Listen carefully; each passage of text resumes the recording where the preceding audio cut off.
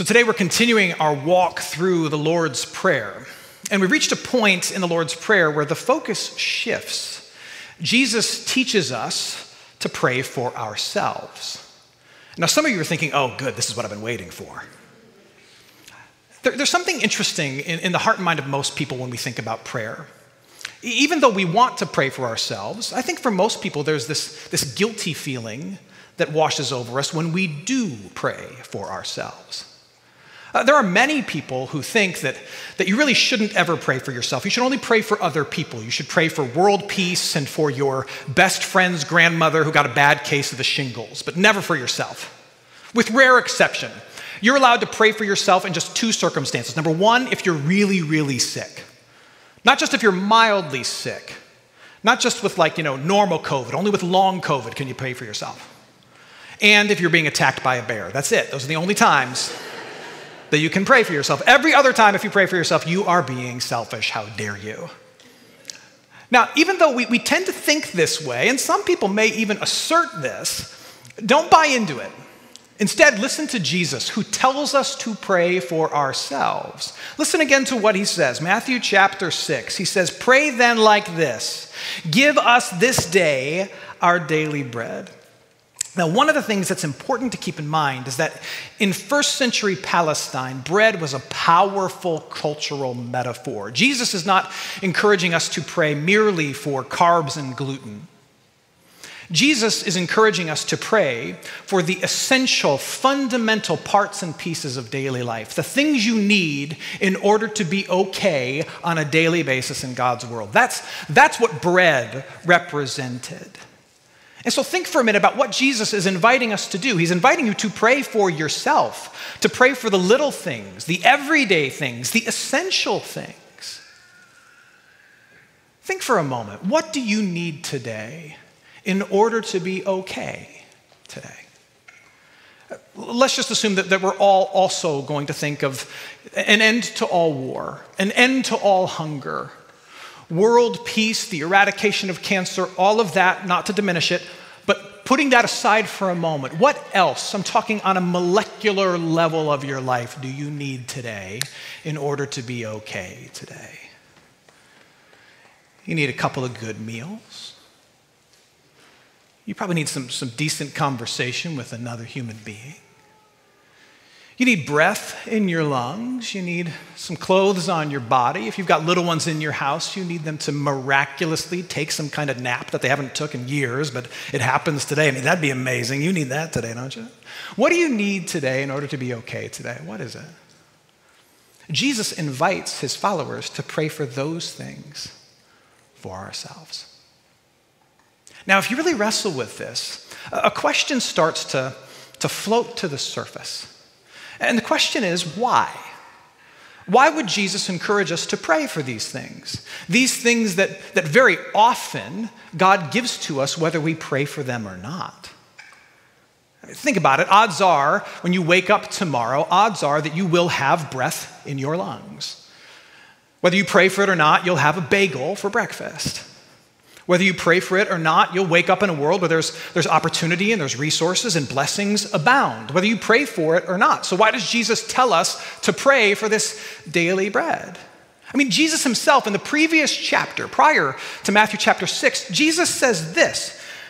He says, "I say to you, love your enemies and pray for those who persecute you so that you may be sons of your Father who is in heaven." Here's the key part for today. "For he, the Father, makes his sun rise on the evil and on the good and sends rain on the just and on the unjust." What Jesus is saying is God gives the basics to basically everybody, whether you pray for them or not.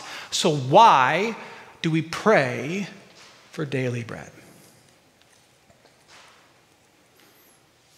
I would offer this to you. Maybe the reason that Jesus invites us, encourages us, you could even say, teaches, commands us to pray for the fundamental basics of daily life that are so often given, yet easily overlooked, is because when we pray for ourselves, it's not so much about getting something, but about becoming someone.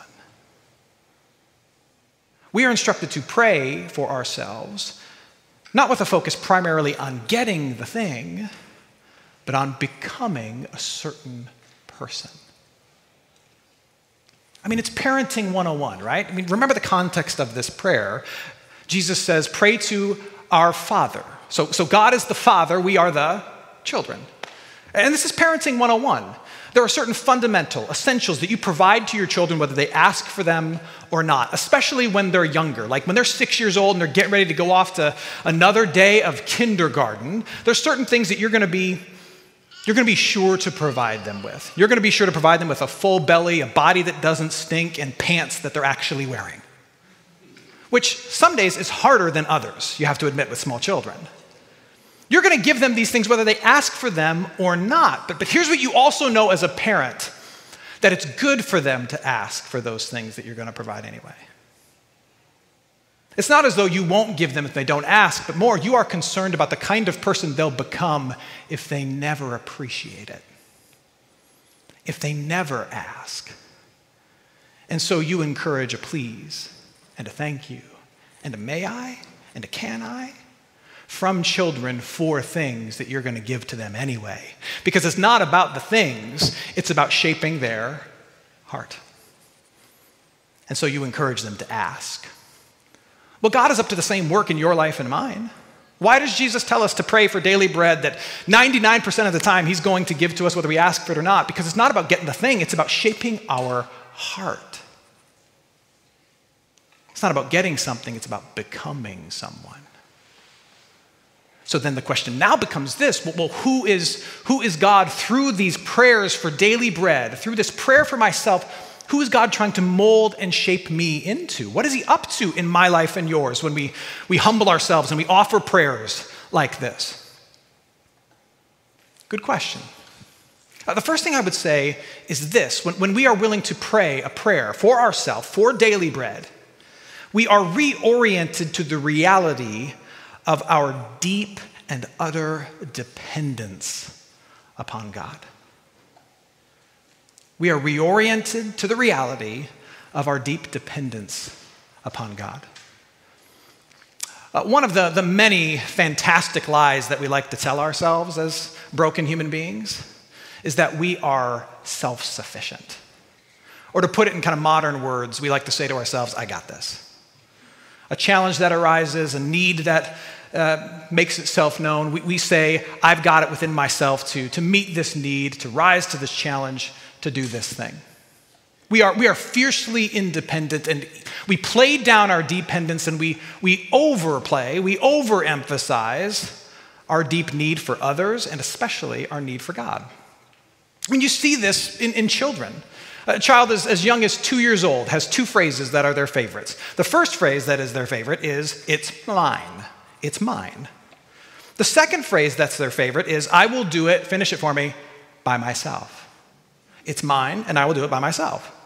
Who hasn't had the joy of trying to teach a 2-year-old how to color within the lines, only to have them grab the crayon from you and say, I will do it by myself, I got this. And you think to yourself, oh, you walk around like you're drunk and you go to the bathroom in your pants, but sure, you've got this all figured out. Again, think of it from God's perspective. He's the Father, we're the child. So often we go through our adult lives, we are grabbing the crayon as we build our careers, as we raise our families, as we buy our home, as we have all of our fun as adult Americans. And we are saying, I've got this, I will do this by myself. And we disregard our deep dependence. And yet our self-sufficiency is built upon a foundation of dependence upon God for the most basic and fundamental of things that we so easily overlook. I'm talking about the breath in our lungs, the beating of our heart, the fact that the planet is tilted at precisely 23.5 degrees from the sun, which makes life possible, all of that. And yet all he hears from us and all we offer to others is, I've got this, I'm okay, there's enough within me, I can handle this. And so when you pray the prayer, give me this day our daily bread, what you're admitting is that I am dependent upon you for the fundamental things. I am breaking the facade of my self-sufficiency and admitting that I am deeply dependent upon you for bread. And when I say bread, I mean the breath in my lungs. I mean the electrical impulses that regulate the beating of my heart. the sun, the earth, the stars, the sky. You hold it all together. And if you were to let go, I have nothing. That's what it means to say, give me today my daily bread. I am deeply dependent. And when we're willing to admit our deep dependence, God is glorified and he's honored. Yes, because he deserves that recognition, but so often his own creation fails to offer it to him. Give us this day our daily bread. I am deeply and fundamentally dependent upon you. The other thing that this prayer forms in us, not just an awareness of our deep dependence, but it realigns us to the reality of God's abundance, of God's incredible ability to provide for us. I have deep need. God is ready and able and willing to provide. When I was young, like early elementary age, my family and I, we would go to Sunday lunch at my grandfather's house just about every week. And very often we'd arrive there right about the time that he was getting home from the grocery store and he was unloading carts full of canned goods into his already overstuffed pantry. It seemed like every week he would buy a good 50 to 80 pounds of cream of mushroom soup and pack it into his pantry. And I remember on more than one occasion asking my mom, why do Grandma and Grandpa buy so much stuff for their pantry? They already have a ton of stuff. It's just the two of them. We don't eat that much. We only come over once a week. Why do they need so much? They could open up their own store. And my mom told me things like, my grandparents lived through something called the Depression, and they lived through World War II. And so they knew what it was like for things to be scarce. They knew what it felt like to go without. And so for them, a full pantry wasn't just about a full pantry, it was about a peace-filled heart. To have a pantry full of cream of mushroom soup and tuna fish put their hearts at ease. It's very easy for us to fall into an attitude and a mindset of scarcity. And sometimes for understandable reasons. Some of us have been through some stuff. We've gone through without some things. We've lived through some real lack. And so it's very easy for us to think, well, I don't want to go without again. I don't want my hands to be empty. I don't want to be caught with nothing. And so we start to hoard things that we think are going to bring us peace. And for some people, it's canned goods. For other people, it's knowledge. You want to know all the things because you don't want to be caught off guard. So you read all the books, you scan all the articles, you listen to all the podcasts. For other people, it's relationships. Like you don't want to ever be alone. And so you gather friends like trophies. You know what it is for me? And I'm a bit embarrassed to admit this, but you know what it is for me? For me, it's often been technology. I don't want to be the guy who doesn't have the latest cool gadget or thing. And I think my counselor would tell you that it probably stems back from my childhood when, we didn't have the cool new video game system that the other kids have. I remember trading my old dirt bike one time for a used Sega Genesis, and that was awesome. And so very often I don't want to be the guy that can't afford or doesn't have the latest piece of technology, and so I will upgrade my iPhone way before I actually need to. Or I will go out of my way to convince my very frugal wife that we need a brand new television, and she will tell me we don't need a new television. Which, by the way, we do actually need a new television. So if you see her today, just put in a good word for me now. They have 8K, round one. We don't have that, so we might need that. We hoard the things that we think are going to give us peace.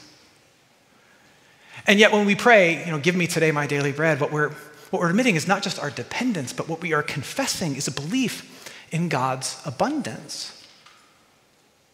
He can meet that and any need. In fact, that's what Paul says in the words we heard earlier. Listen to this, Philippians chapter 4. My God will supply every need of yours. Think about that. Think about the statement he's making. My God will supply every need of yours. What are the fundamental needs that you have? My God will supply every need of yours according to his riches in glory in Christ Jesus. To our God and Father be glory forever and ever. Amen. The abundance of God, his ability to provide, is part of the heart of the gospel message, the good news message of Christianity. There is this massive gap between your your brokenness and sinfulness and God's holiness. There was a deficit. There was a giant hole between who you are and who God is. And yet rather than ask you to bridge that gap or fill in that hole, what God has done is out of the abundance of his goodness, the abundance of his holiness, the abundance of Jesus Christ who's lived perfectly and died sacrificially and rose triumphantly, that abundance, he has filled in that gap. He has closed that gap, filled in that hole so that now there is nothing between you and the Father.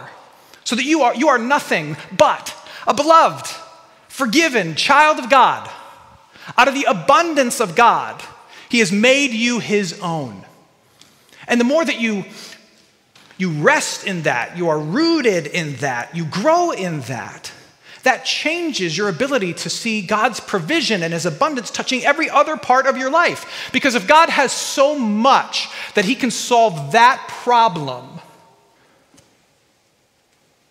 can he not, out of that same abundance, deal with your finances or your food or your clothes or your health? If he's so generous and so abundant as to fix your sin and death,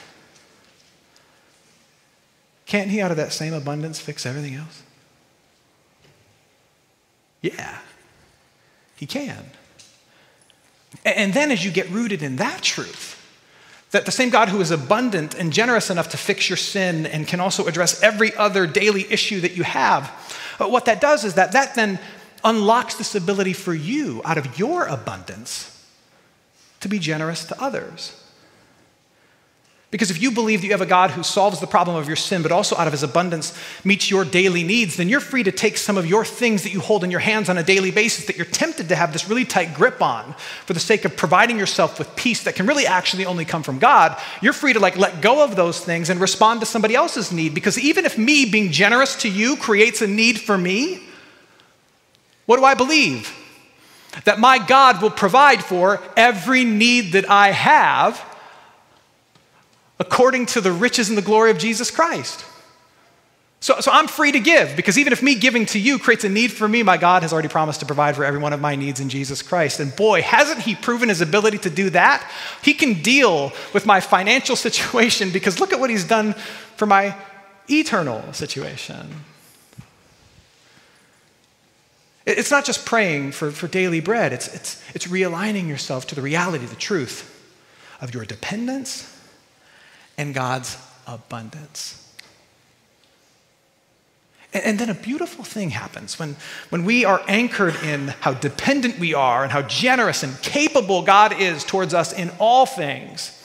What it stirs in us is something really beautiful that we talk about a lot here, because I really honestly think this is one of the keys to life. What it stirs in us is this beautiful thing that we call gratitude. One of the most underrated yet transformative forces in the world. A heart of thanksgiving, being grateful. I don't know if you know this, but when you study like first century Judaism, the first century Judaism that then was filled with the gospel message and became the Christian movement, first century Judaism had this practice of something called the 18 benedictions. It was a series of prayers that would be said 18 times, 3 times a day. So in the morning, the observant first century Jew would get up and they would say, "Blessed are you, O God," 18 times in the morning. "Blessed are you, O God," 18 times.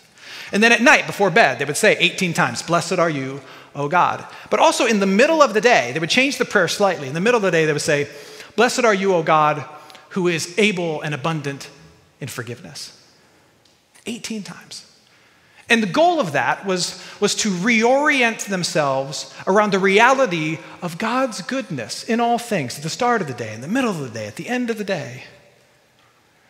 There's this phrase in Hebrew, hakarat hatov, which means to reorient or rehearse the goodness. The reason these prayers were repeated was so that they would be trained in gratitude, of being grateful to God for all things, big and small.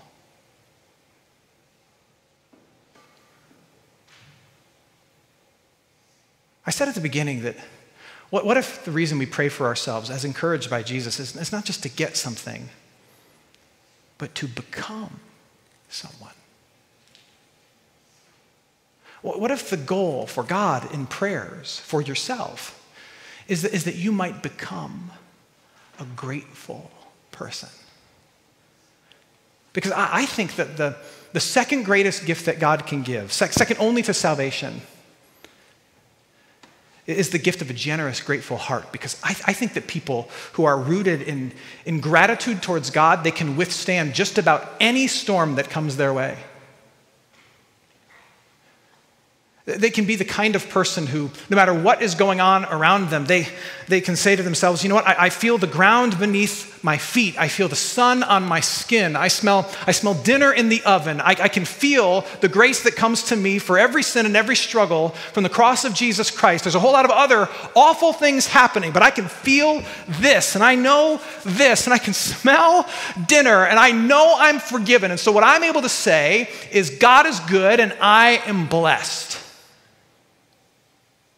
What if getting to that place, your ability to see your deep need, God's abundance in all things, big thing and small thing, stirring up gratitude in you, what if that is the height of Christian maturity? What if that is actually the goal of what Christians call sanctification? What if that's part of the meaning of life, to have the light bulb turned on, that everything is icing on an incredible cake that comes from God, and you are blessed?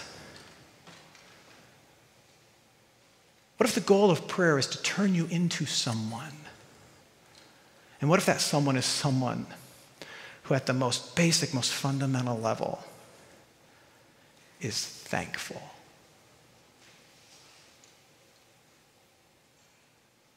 Gratitude is one of the most powerful forces in the world. And what if by getting you to pray, give me today my daily bread, he's pushing you toward gratitude?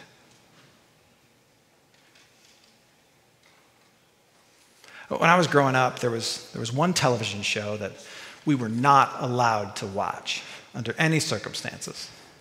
And that television show was The Simpsons.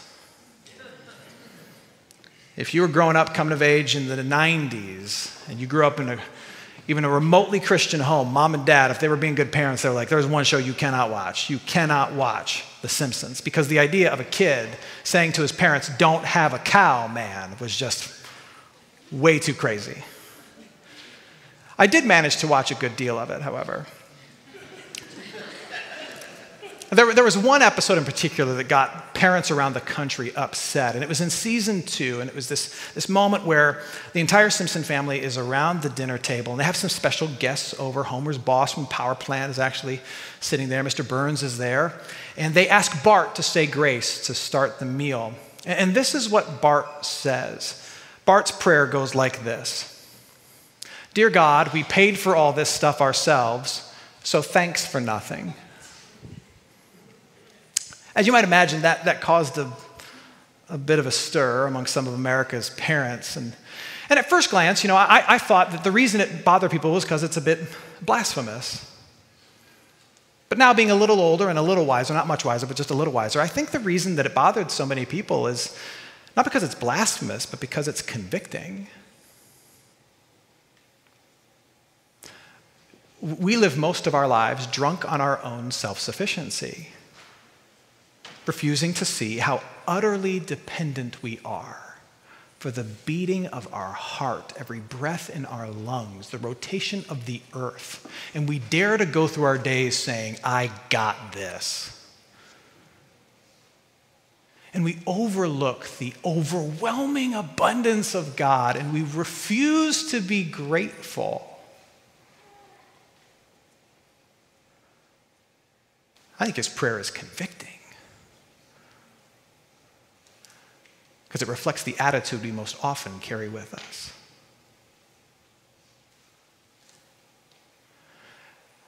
In teaching us how to pray, Jesus is inviting us into another way of being by saying, give me today my daily bread. He's encouraging you to confess your dependence, to believe in God's abundance, and to become a person deeply rooted in gratitude. What do you need today in order to be okay today?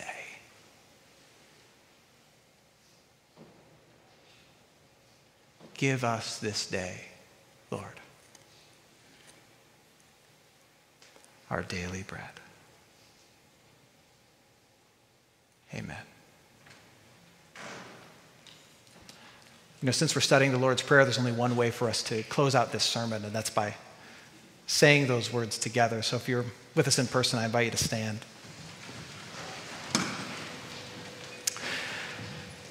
Jesus' disciples asked him, "Rabbi, teach us how to pray." And so Jesus, looking at his disciples with compassion, he said to them, "When you pray, pray like this.